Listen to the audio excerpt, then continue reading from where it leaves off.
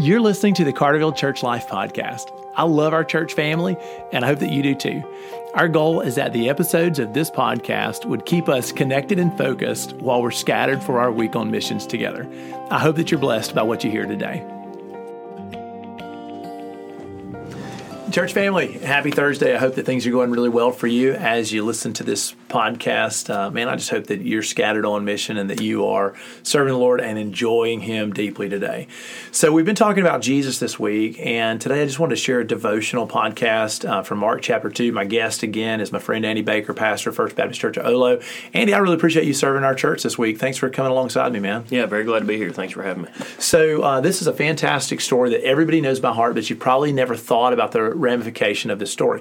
So one of the reasons that we believe that Jesus is fully God is because there are moments in the Bible where Jesus does something that only God can do. And this is one of those stories. And so I just want to use this story as a way to encourage our church family and sort of teach you to read your New Testament a little bit more carefully. So Andy, thanks for running through this with us. Sure. The story of the paralyzed man in Mark chapter 2. We're going to read the whole text, and I'll point out a few things as we go. I'll read the first couple of verses. A few days later, when Jesus again entered Capernaum, the people heard that he had come home. They gathered in such large numbers that there was no room left, not even outside the door, and he preached the word to them. Some men came, bringing to him a paralyzed man carried by 4 of them. And Andy, I know that it's a great sermon to preach about, being a good friend and bringing people to Jesus. That's a fantastic sermon to preach, but it's not the point of the devotion today. Definitely not. Since they could not get him to Jesus because of the crowd, they made an opening in the roof above Jesus by digging through it and then lowered the mat the man was lying on. When Jesus saw their faith, he said to the paralyzed man, I want everybody to hear this, "Son, your sins are forgiven." Okay, so I want everybody to recognize that in this story, the guy is going to go home healed, but that is secondary. Like the first thing that Jesus does is he looks at this guy, he looks up at the roof, he sees 4 men that trusted. What did they believe? What was their faith about? They believed that Jesus Christ was the anointed Messiah who had come from God and had the power of God to do whatever he wanted. And so when Jesus looked and saw their faith, he looks at the guy on the mat and he gives him the most important thing. The guy came to be healed, but Jesus is going to give him something bigger. He looks at the guy and he says, "Your sins are forgiven," which is a little bit out of place because all anybody's wanted so far was, can my friend walk again? All right, so verse 6. Now some of the teachers of the law were sitting there thinking to themselves, why does this fellow talk like that? He's blaspheming. Listen very carefully to what they say. Who can forgive sins except God alone? Okay, so the teachers of the law, they know exactly that God is the only one who can forgive sins. So when Jesus says your sins are forgiven, they call him a blasphemer, which is one of the reasons that he was crucified. When Jesus was crucified, he was crucified for speaking out against the temple and for claiming to be God or to be the Son of God, for blasphemy. And so, and just generally stirring up the people in a way that threatened the stability of their off-center culture out of the temple. Anyway, so these teachers of the law look at Jesus and say, nobody can forgive sins except God. All right. So, Andy, church family, here Jesus is a rabbi in a house. He's not the high priest. He's not in a temple. He's not standing near the altar. He doesn't have the authority to forgive sins. He's not working with the tools that God gave them to find remission of sins. He is standing in a house away from the temple, and he looks at this guy and he says, your sins are forgiven. And the religious leaders in the room knew that was only God's job. And so the rest of the story is going to be proof of whether or not Jesus really was forgiving the guy's sins. All right, immediately Jesus knew in his spirit that this is what they were thinking in their hearts, and he said to them, why are you thinking these things? Hey, here's a hint that Jesus is God. He knew what they were thinking. Nobody had said out loud what their problem was. They're all thinking simultaneously, he's a blasphemer, and Jesus knows their thoughts. How does he know their thoughts? Because he's God. That's right. And God knows everybody's thoughts every place. Which is easier, to say to the paralyzed man, your sins are forgiven? Or to say, get up, take your mat, and walk? But I want you to know that the Son of Man has authority on earth to forgive sins. So I say to the man, I tell you, get up, take your mat, go home. Wait a minute, the authority to forgive sins is on earth? I thought the authority to forgive sins was in heaven. Well, that's right. The Father's in heaven forgiving sins, and the Son's on earth forgiving sins.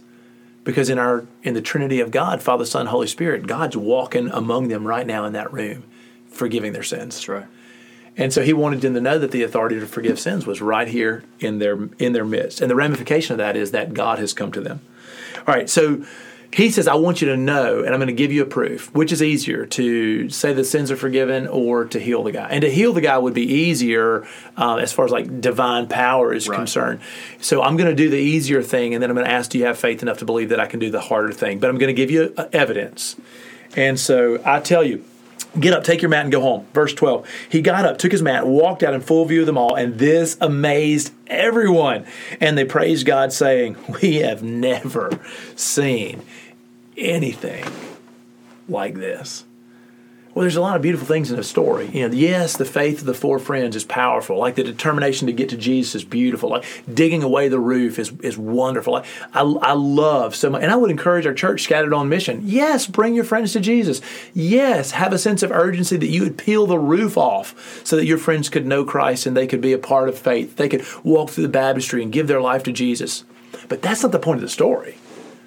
So the point of the story is that when this guy hits the ground, Jesus looks at him and says, your sins are forgiven. And the religious leaders know that only God can do that.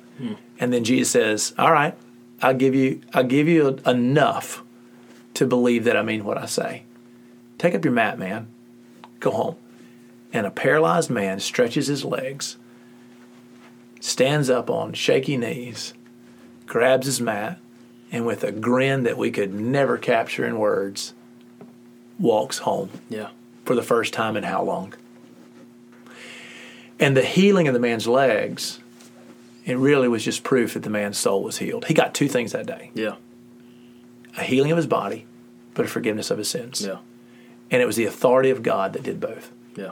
And so one of the things I just want to kind of nudge our church towards is that the Bible is full of stories like this, where Jesus does a thing that's bigger than what the prophets could do. That's more, the prophets never claimed to be able to forgive sins. Even miracle workers in the Old Testament and New Testament, nobody's got the authority to forgive sins except through Jesus' name nowadays, right? Yeah, sure. And Jesus demonstrated that he had the authority to forgive sins because he was God walking among us. Yeah, and I think this points to Christ as our great high priest. You think about the Old Testament, what these religious leaders were accustomed to. They were accustomed to the Levitical priesthood. Only God can forgive sins, but you've got to go through steps A, B, C, D, and E in order to get there. Go to the temple, take a sacrifice. The priest can't do it. The sacrifice, even in and of itself, can't do it. Those are the means by which you have the mediator. But here's Jesus coming along and says, your sins are forgiven. Of course, they go, well, only God can forgive sins. Jesus could just look down and go, yeah, that's right. Only God can forgive sins. But you think, too, what he's saying, really, if he's not God, is a death sentence on his head, which they could have carried out immediately right here, but they're just drawn back and going, hold up, man, what's going on here? And so you see a perfect picture even of Jesus as the mediator for this paralyzed man between us and God. The greater Abraham, the greater priest, the one that's not from the tribe or the lineage of Levi or Aaron, but the one that's from the priesthood of Melchizedek, the one that is above all the rest. And so you see a perfect picture even of Christ coming to us in our sinful state and our depravity and those things, and working on behalf of us to the Father, forgiving our sins in this story. And so it's really a remarkable picture, because you see the superiority of Jesus even in this moment over sin as a whole, over illness even in this, and you see the power clearly displayed that is often silencing. So while our church is scattered on mission, Andy, I think what I want to push is that as I've read through the whole story and thought about the power that's in Jesus, that he is God, like he can forgive the man's sins and make him well because he's God. Sure. I'll be honest with you, while we're scattered on mission, I am more determined right now than I was that I want to be one of those four guys bringing my friends to Jesus. Why? Because I am bringing them to the source of healing and forgiveness. That's right. And the only source. The only source. So, church family, while you're scattered on mission, man, I hope you are amazed and in wonder at your good and loving high priest who came. I hope you appreciate, as you read your New Testament, all these stories where Jesus does what only God can do, or claims for himself what only God can claim for himself. And I hope that while you're scattered on mission, you will be diligent to bring your friends to Jesus Christ, because not only can he meet their physical needs and heal their bodies and help them walk them through grief and pain and suffering, not only can he give them comfort and mercy, but he can forgive our sins. So let's run to Jesus. Andy, thanks for being with us, man. I really enjoyed it. Glad to be here.